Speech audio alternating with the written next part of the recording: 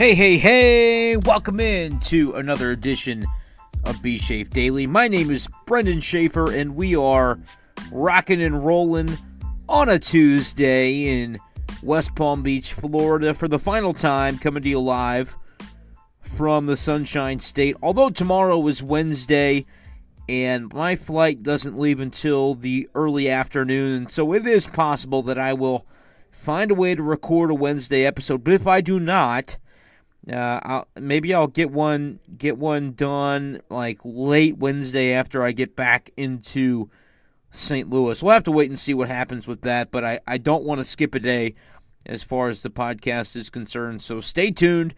Keep your subscriptions locked in on whether it's Spotify, Apple Podcasts, Google Podcasts, wherever you listen to B-Shafe Daily. Keep it locked and loaded. We're going to try to figure this out for Wednesday's episode. For today's episode, I'm excited to talk some more Dylan Carlson, of course. Had an impressive opposite field double that he hit on Tuesday. Batting from the left side, facing a right-handed pitcher. Switch hitter Dylan Carlson was batting lefty. Hit a ball, it carried out to deep left field, went for a double. And you saw Carlson racing around second base. Had to put on the brakes pretty quickly to get back to the bag.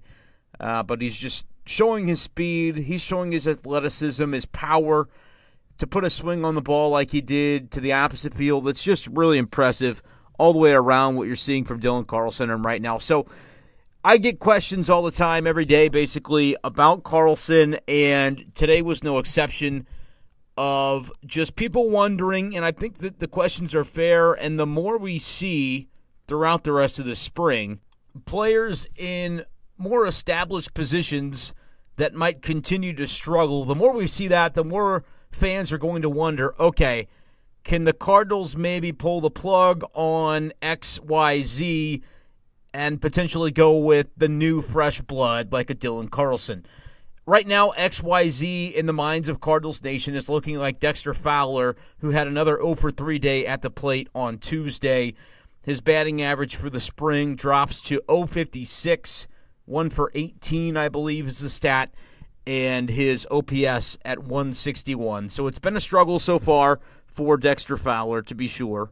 But as I mentioned in detail on yesterday's show, I just don't see a scenario where the Cardinals are going to forego Fowler as the starting right fielder when the regular season opens up in Cincinnati on March 26th. But the more we see from some of these younger guys, Carlson included, he had another very good day. On Tuesday, he went 1 for 3, had the double that I talked about, and scored 2 runs. If you were following the Cardinals game on Tuesday along with me on Twitter, you will have seen my tweet to say that, hey, Justin Verlander versus Dylan Carlson, that at-bat resulted in a Cardinals run. Not exactly a traditional way to do so, but Carlson hit a ground ball. Force out was made at second base, and then I don't know what in the world Carlos Correa was thinking, but he threw the ball to third to try to get a base runner that was, honestly, from my vantage point, already standing on the bag when Correa let go of the ball. He sailed it, I think, either into the dugout or into the netting or wherever it went, that it went out of play. And so that allowed Carlson to not only reach base, but to advance to second. And then the runner that was there heading to third ended up scoring. Carlson scored on a base hit on the next play. And so that's how Carlson ended up scoring 2 runs on Tuesday while only having 1 hit. But his batting average for the season, the spring season, I should say, be pretty concerned, because right now Carlson, after a 1 for 3 day, is only hitting 400 for the Grapefruit League slate. And so you got to be concerned about that. Not sure where his head's at right now. The OPS is at, 1170. It's just not going to cut it. And so I'm not sure what the Cardinals are going to do with him. Probably send him to minor league camp here within the next couple of days so he can get his stuff figured out. But Paul Goldschmidt had a good day today. I believe he had his first hit of the spring that was not a home run. Had a home run, but then had a single that was just a good swing that it was obvious he was trying to do not too much, but just do enough to get it done. And so that was impressive from Goldschmidt. And good to see his batting average for the spring now, like 250. He hasn't had that many plate appearances, so it's not anything to really be concerned over. When you're really hitting 250 and your OPS is 1190, that's probably a sign that either you're having a really power-oriented season or that you're not very deep into the season just yet. And so I think Goldschmidt's going to be Goldschmidt as he was last year. You hope the numbers will be a little better than they were a year ago, but if they're not, you probably take that. His OPS was still like 820, so you take that. Paul DeJong, though, people have talked about who's going to bat cleanup for the Cardinals and talked about how do you replace Marcell Ozuna. Marcell Ozuna, first of all, was not, some incredible performer last year for the Cardinals. He had good numbers. He had solid numbers. But you look beyond the home run totals, and, the OPS was okay. OPS plus was okay. It didn't blow you away, though. Paul DeJong, what he has a chance to do, what he looks like right now in spring, is a guy that's going to be an all-star. Add in his Gold Glove caliber defense. He was a finalist a year ago. Paul DeJong, I don't know what the odds on an MVP for Paul DeJong would be if you were to get that in Vegas right now, but I cannot imagine it would reflect what I believe his actual chances are, which are still low relative to, Cody Bellinger is going to hit 50 home runs or whatever he's going to do, and so you're going to have a tough time competing with those guys. But from a perspective of Paul DeJong looking locked in right now at the plate and me having an awareness of what his defense brings, Paul DeJong could have a monster season this year if he continues on the path that he's on right now. He was 2 for 3 today, had another run scored. He's hitting .571 for the spring with an OPS of 1850. So I don't know if that means anything to you, but yeah, he's looking as good as I've ever seen him look. And again, the competition he's playing, probably not, major league caliber necessarily every at bat that he takes, but he's still facing good quality pitchers, oftentimes throughout the spring. And it's just the mentality and the approach that he's taking at the plate. I've been more impressed with DeJong so far this spring than I've been with him at any other point in his career. And he's had some times where he's carried the Cardinals and has looked locked into the plate. He's got a different mentality, though, the way I see it right now. So I am really looking for a good season out of Paul DeJong right now. And if he has the kind of season I think he can have based on what I'm seeing so far in spring, you can stop worrying about that cleanup hitter position because it'll be Paul DeJong, and there won't be an issue for the St. Louis Cardinals. I'm starting to believe that the more I see out of him this spring. But I told you first there would be some Carlson-related chatter today on the podcast, and one of the questions that I got was related to what number Carlson could wear ultimately, because people, and I understand it, people are wanting to figure out if, for their Dylan Carlson jersey, what number should they get, and should they wait until maybe he settles into a more permanent number. Say the Cardinals call him up, at the beginning of this season, he's wearing number 68 like he is in spring so far. Is that going to be his permanent number? Probably not. Eventually he could have a different one.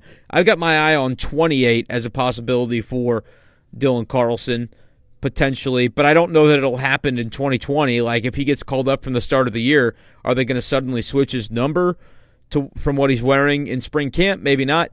We've seen guys change numbers, especially after they get a little bit more established and settle into their careers a little more. Even Paul DeJong has gone a little bit back and forth. That was related to the Jose Oquendo appearance and then disappearance from the Cardinals Major League coaching staff. He's still part of the organization and a big one, as I'll mention as we talk about the play that Colton Wong made on Tuesday, in conjunction with Paul DeJong, of course. But DeJong back to wearing number 11 this season. Oquendo had it. DeJong waited another year after Oquendo left officially the bench staff to kind of put that back into play, and now he's going to be wearing number 11 this year, Paul DeJong. And people are talking about Dylan Carlson. What will he wear? I think 28 could be a potential down the road. Somebody asked, this was Matt Knowles from Twitter, he asked, what about wearing number 8, which was his number at one point in time in Springfield. But Mike Shildt, of course, currently wearing number 8, and I don't know that Mike Shildt, Dylan Carlson, I'm sure Mike Shildt's a big fan of his, but I don't know that he's necessarily given up his number for the rookie. So if you're looking to get in Dylan Carlson jersey down the line and you're concerned about what number you're going to see him in, I would wait at least another year to see if he makes a change. But you're going to see Dylan Carlson before too long. Sometimes before summer, I think you're going to see Dylan Carlson in St. Louis. And I guess technically that's like June 21st. Is that like the summer solstice? I'm not very good at all this moon-related business, but I think that's right. And so you're going to see Carlson soon. What number you're going to see him in, I don't know.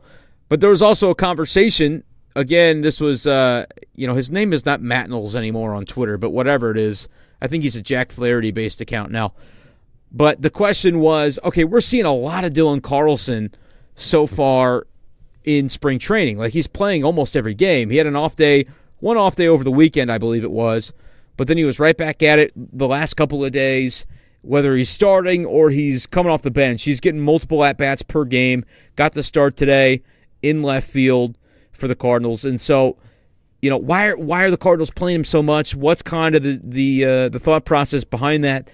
And really it comes down to they want to get a good look at him. Same reason that the fans do. The Cardinals feel the same way, to say, we want to know what Dylan Carlson can bring to the table, and we're going to give him every opportunity this spring to kind of force our hand and show us what he can bring, and potentially he ends up bringing that as early as March 26th, right? If he forces the issue the way he has over the first few weeks of spring training, I think it's going to be incumbent upon the Cardinals to put him on that roster, put him in that lineup, and see what he can do. So he's forcing the issue, and they're giving him the chance to do so. Other guys that you've seen pretty often throughout the spring. I wanted to bring these names up because they're names that maybe Cardinals fans don't think about as often, but with regard to the 2020 season, I think they're going to make an impact at some time or another, especially in the case of this first guy, Edmundo Sosa, which the more we see different utility infielders from the bench matrix get hurt, come up with injuries throughout the spring camp, the more I think Edmundo Sosa might actually make this team.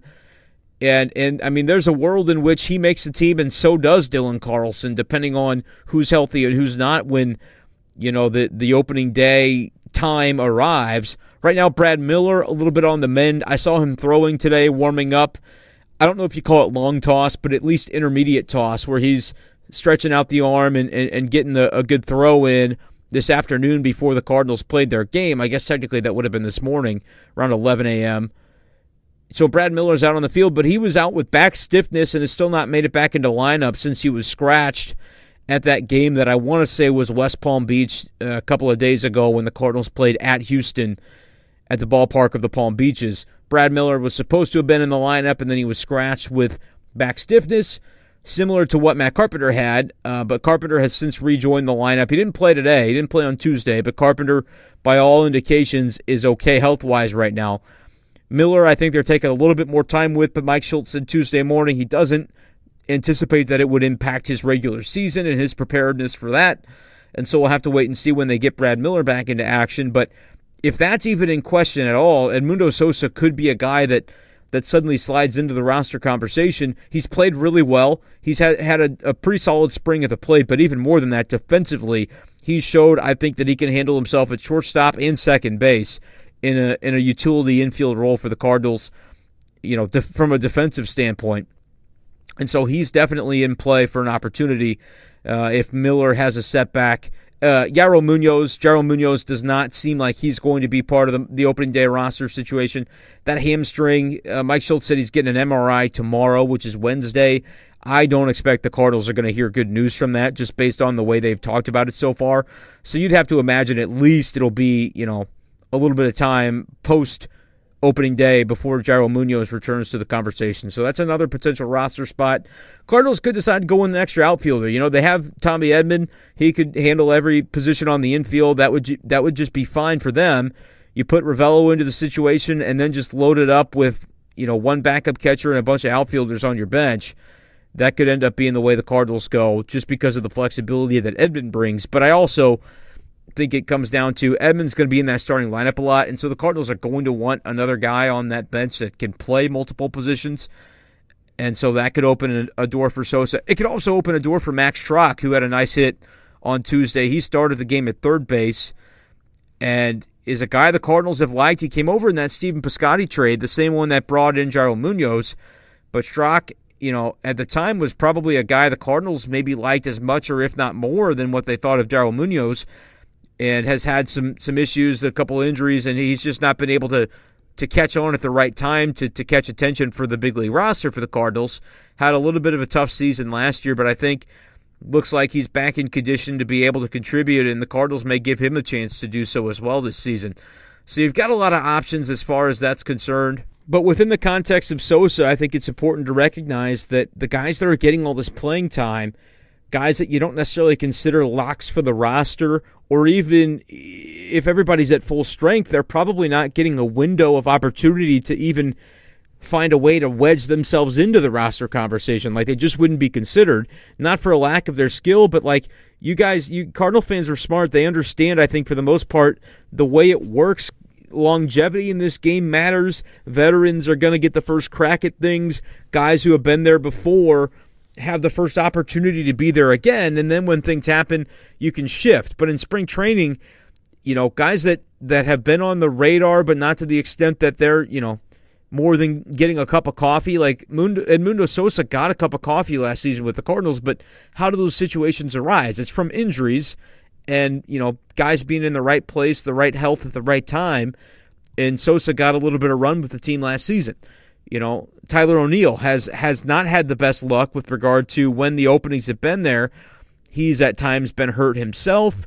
He's not caught on to the everyday lineup. Somebody else supersedes him in that moment. So, it's just a matter of timing for a lot of guys. Think about this last year. Tommy Edman was a guy that I don't think many Cardinal fans, unless you really follow the minors, you were very aware of him coming into spring training. But guess what? He played a lot. And the Cardinals were like, hold on a minute, this dude can play. And he might have been on the radar before, just the way Edmundo Sosa probably was too. But he got himself onto the radar in a different way last spring. And even though Tommy Edman did not get a spot on the roster when the season began, which a lot of people thought he should have, even though that didn't happen, when he did get his call-up, I believe in early June there or about, he didn't go away after that. He was a fixture in the Cardinals lineup for the bulk of that season, and he forced his way into the equation. That's just the way he did it. He got an opportunity. He didn't let go of it. And so I think when you look at guys that you're looking at this season, why are they playing so much? We're seeing a lot of Austin Dean as well. Why are we seeing so much Austin Dean? I thought that was an acquisition that was just kind of a footnote. Yeah, maybe, but if Austin Dean takes advantage of this role, the Cardinals don't know him yet. He's been a Marlin. He's had some success at the minor league level, but they're interested to see what they have in this guy. And so spring training is a great opportunity for him, for Sosa, as it was for Tommy Edman a year ago, to get into games and show what they can do. And maybe a guy that might have been considered an afterthought at one point in time. I don't mean that in a disrespectful way, but it's just the reality of the roster. You've only got so many guys you can take north with you.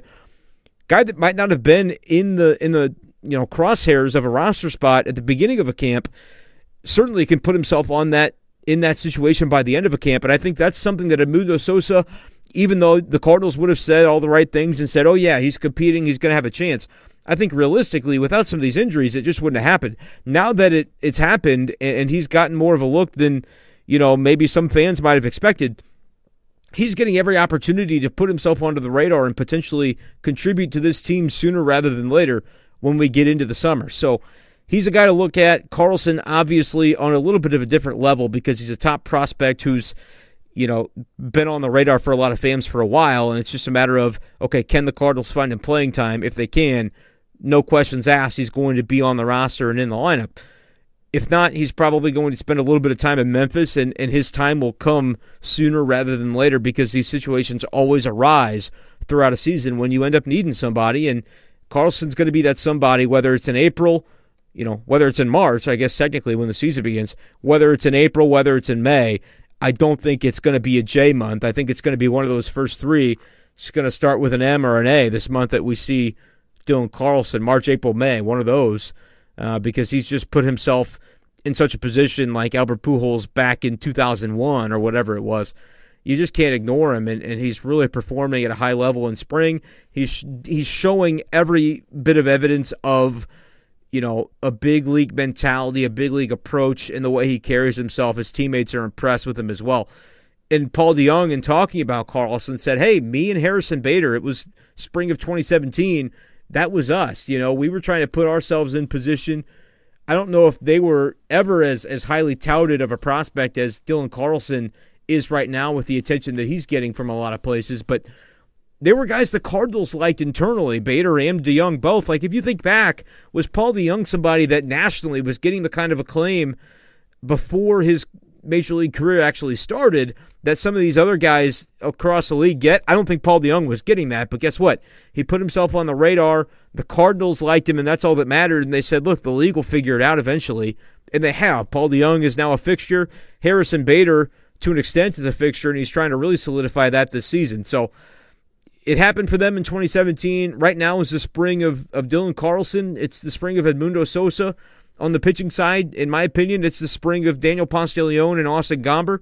I can't speak the praises of those guys enough so far based on what we've seen. Again, they're going to have additional outings coming up, and if they don't go as well, then they don't go as well. And me touting what they've done so far won't mean as much because I'll be able to tell you, okay, well, here's what they did in this outing, and it wasn't quite on that level. So right now, though, I have high expectations for both Ponce and Gomber to be able to contribute this season. And I think it's evidence that the Cardinals' depth they talk about is more than just warm bodies. It's more than guys wearing uniforms. It's quality depth, as Mike Schultz has said time and time again. And so far this spring, it's proven itself. Like, I know fans were a little bit underwhelmed by what the Cardinals did this offseason, and I came into, before spring camp, I was talking about, look, I think this team's in a good position, but we'll see what happens when we get down there. Well, on the eve of me leaving spring camp, after 3 weeks being down here watching this team, what we've seen, I think, is pretty impressive. I don't know if I'll say it's in line with what I thought, because honestly, Gomber and Ponce de Leon in particular have exceeded my expectations. A guy like Cody Whitley, who I didn't know a whole lot about, I knew his numbers from last year at Memphis. He had a 1.60 ERA across all the levels of the minors in which he participated last year.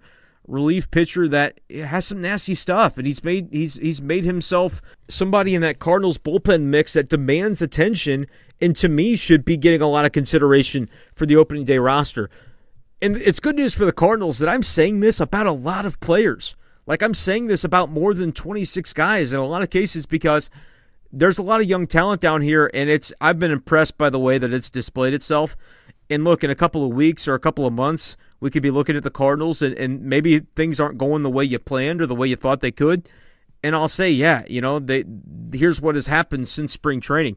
But right now, it's spring training. These games don't count, but things are looking pretty good for the Cardinals, especially with a lot of the young talent they have. Junior Fernandez, another name that, I knew a little bit about him last year, and we saw in St. Louis a little bit of a glimpse of what he could do. But he's come down here looking like a pitcher that's ready and determined to just continue progressing his career and getting opportunities. So he's far from alone. The Cardinals have a lot of good young players that are trying to, do whatever they can to get opportunities right now. Genesis Cabrera, we talked about him. He had the cracked fingernail situation. If not for that, he might have thrown 3 quality innings yesterday, and we could be talking about him in the same glowing terms. So impressive what the Cardinals' young guns have done so far. I want to mention one of them, Alex Reyes, and then I'll wrap the show, I think, by talking about the Colton Wong play from Tuesday because it was flat out ridiculous. And unfortunately, didn't get a chance to talk to him about it yet, but hopefully that'll be something I can add in for a little flavor to tomorrow's show. But do Alex Reyes first because he had another outing on Tuesday, and he looked good. He gave up a run once again, did it in his previous outing, did it today. He had one hard hit ball. Said he left a changeup up in the zone, didn't want to do that, but had a couple of hits to left field that he gave up. One was an infield hit, one of his 3 that he surrendered on Tuesday, so I don't really care about that. The other 2, pretty well struck balls to left field, but it wasn't like home run distance or anything like that. I believe it was a double and a single, if I recall correctly, so he had to work around some damage. He did give up 1 walk, but he had 4 strikeouts. He struck out the side in his first inning, which I think is accurate. Even though he didn't strike out all 3 batters he faced, every out that he recorded was via strikeout. So if I'm using that terminology wrong, I apologize. But had those strikeouts and then had 1 in the second inning of work. So he ended the day with 4 strikeouts, gave up 3 hits in a run, gave up a walk, but the stuff was there. And the command is coming along. Slowly but surely. In most cases, the execution was there on Tuesday. I think if he executed at just a little bit higher percentage, he would be absolutely wipeout nasty. And we've seen him be that before, I think, to some extent. But also, Alex Reyes has talked about command has always been his issue, if anything. And so if he's just able to get a little bit more consistent and solidify the command with his pitches on a regular basis, he's going to be something special. I know he's dealt with the injuries, but right now, again, spring is a time of optimism, and so very rarely are you going to hear me come on here and rip guys to shreds. It's just not the way I think is fair to be in spring training as guys are working through things. And Dexter Fowler is one guy that fans would probably like to hear me be a little bit harsher against. But again, I see Dax and the work he's putting in. I'd like to think that he's going to turn it around. Right now, though, there's a conversation to be had in a few weeks if it remains the same about potentially who that starting right fielder should be. It will be Fowler on day one, as I've reiterated. But you can go 2 weeks, 3 weeks, 4 weeks into the season, and if it's just not happening for Fowler, there absolutely will be a time for the conversation. For the St. Louis Cardinals and the way they view things, it's not yet. Whether that's my opinion or your opinion, it doesn't matter if we share that view. I'm just reiterating for you that the team does. That, Dex is going to have that opportunity, I think, until further notice, especially when you talk about Grapefruit League play. But yeah, I can be honest and say it hasn't looked good so far for him, and so the Cardinals are certainly hoping to see a turnaround. But with regard to everybody else, with regard to a lot of players that, in my opinion, are looking good, you're going to probably hear me do a little bit of raving, especially when I'm seeing this up close and personal so far in spring camp. And, one of those guys that really has looked good, at least over the course of his last couple of outings, is Alex Reyes. Yeah, he's given up some runs. Yeah, he's still walked guys. But I think that the basis and the genesis, not genesis, but the genesis for belief in Alex Reyes' ability to contribute in 2020, I think is being born from the work that he's doing in these outings. And, ideally he'll have one where he's absolutely wipe out for every batter he faces and there is no hiccup here or there. But for right now, I think it's night and day compared to where he was in that first outing when he only got one out and he gave up several runs and a lot of base runners and had to be pulled from an outing in which you thought he was going to go 2 innings. He couldn't even get out of the first. So right now, really good quality things, encouraging signs from Alex Reyes, and I think that's a positive for the Cardinals. Going to wrap the podcast, though, today talking about this play by Kolten Wong. If you didn't see it, hit up my Twitter at bschaefer12. I put up a GIF of it. Fox Sports Midwest was all over it with videos, as was the Cardinals Twitter account at Cardinals. You got to see this play. And at first, when I saw it live, I thought for a split second of a moment, Kolten Wong was actually kind of angling himself more toward getting to the second base bag as though he were about to field a flip from DeYoung and then throwing it over to first.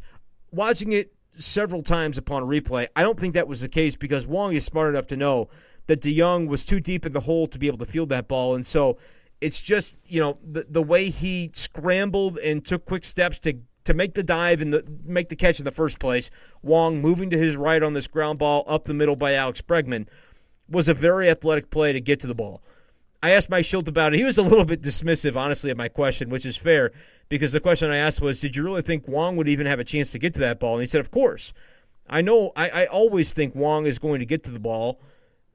It was a question of what he was going to do with it after that surprised me a little bit. He said, I don't want to say surprised, but what he did after was special. And what he did after was basically with his back to second base, kind of turned his head toward his left shoulder and flipped the ball using only his glove. It never touched his throw hand.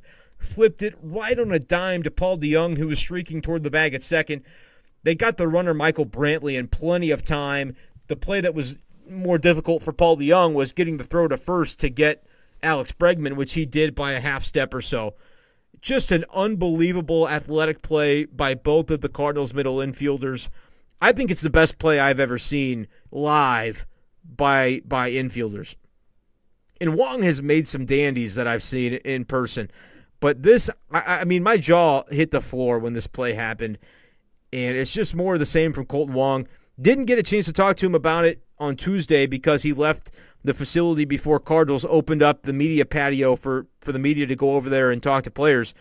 Which that's not a knock on Wong in any way. Like that's just the nature of the way it happens in spring training. When guys leave, they go shower up, and if they go, they go.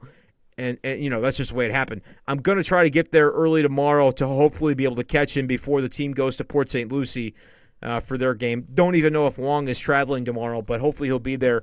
I would love to just ask him about that play, because it was something special. It was really a sight to behold what he was able to do. Just getting to the ball, I was impressed by that. But, I mean, you look at the screenshot of him full extension, the dive had happened, and then he somehow got to get the ball to second base.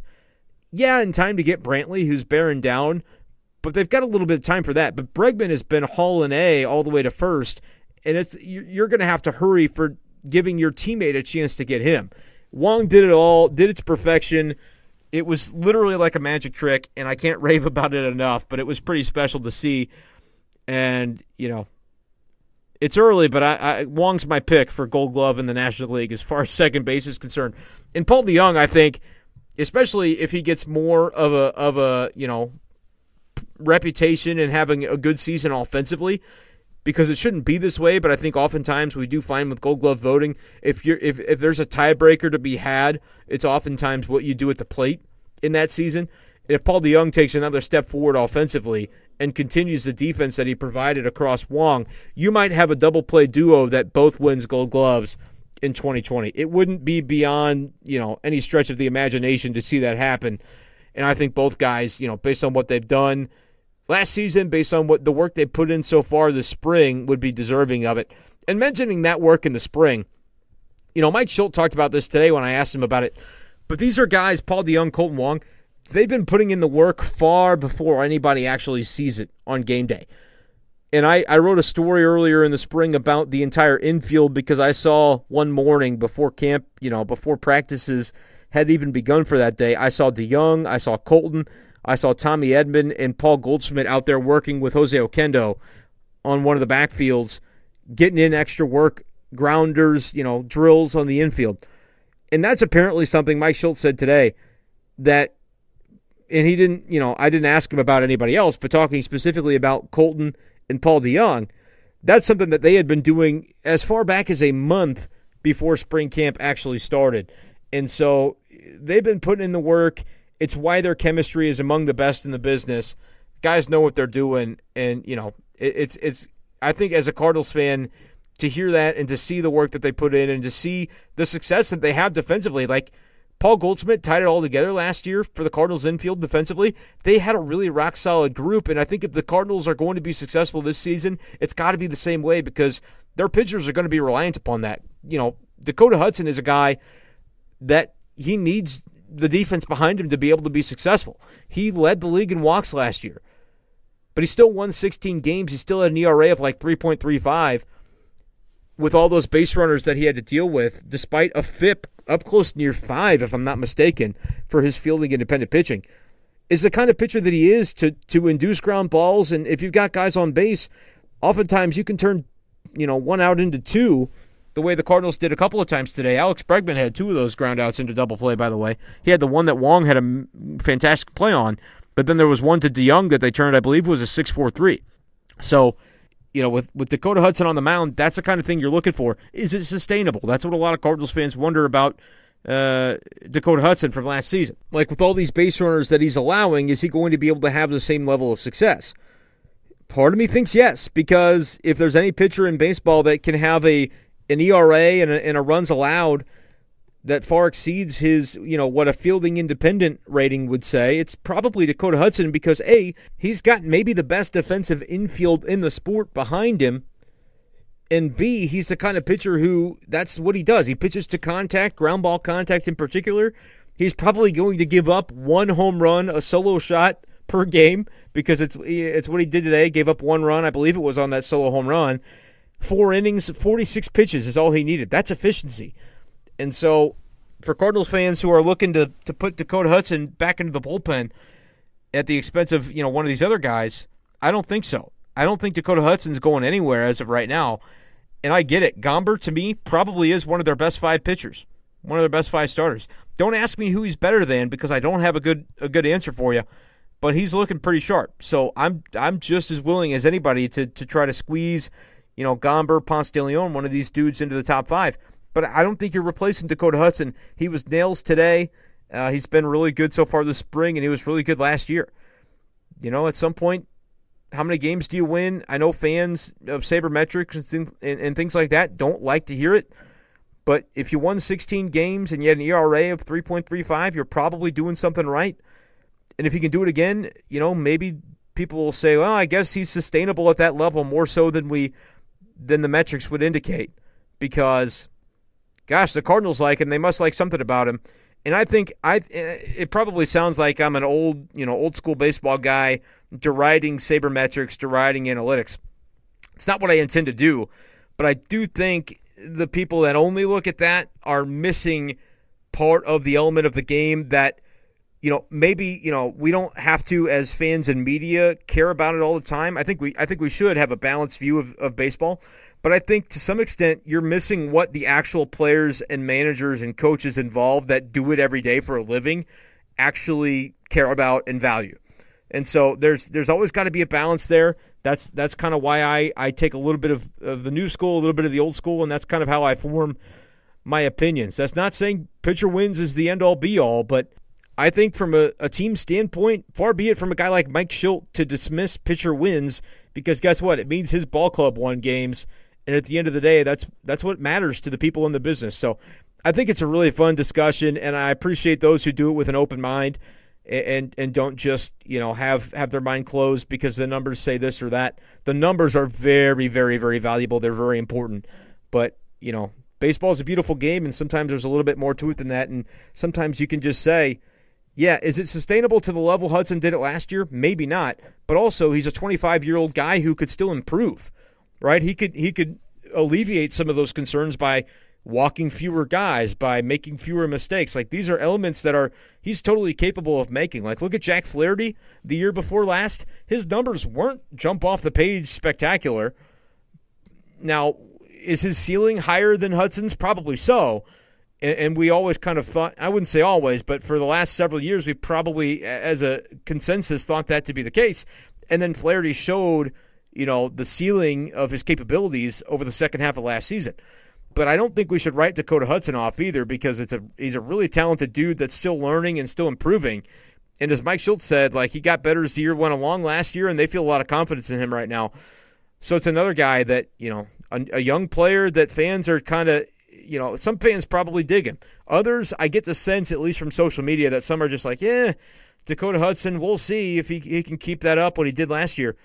The Cardinals think he can, and today it looked like he could. So, exciting stuff, too, from one of the Cardinals' young, talented pitchers. I'm going to wrap the podcast up for today. I have droned on for 36 minutes already. One of the longer podcasts that we'll have. I appreciate you guys for listening to B-Shape Daily whenever you find a chance to do so. If you listen the day of, great. If you listen the next day or two after, great. I just appreciate you for being along for the ride. Always send me a DM on Twitter if you have any suggestions about the show. It's at BShafer12 over there. Anything you want to say that you like, didn't like, want to hear about, I'm all about hearing from people. So I would really, really appreciate that. Otherwise, just make sure you're subscribed. It's Apple Podcasts, it's Spotify, it's Google Podcasts, Breaker, Overcast. There's a few other ones that I don't remember the names of, but if you use any of them, you can find the show there. It's B-Shape Daily. I'm going to let this be where I roll out from you guys tonight, but tomorrow, Wednesday, I'm going to have a show for you. It's my absolute goal to do so. If it posts a little bit late, a little bit early, bear with me, but otherwise, I'm going to say this with some authority. I will talk to you guys tomorrow.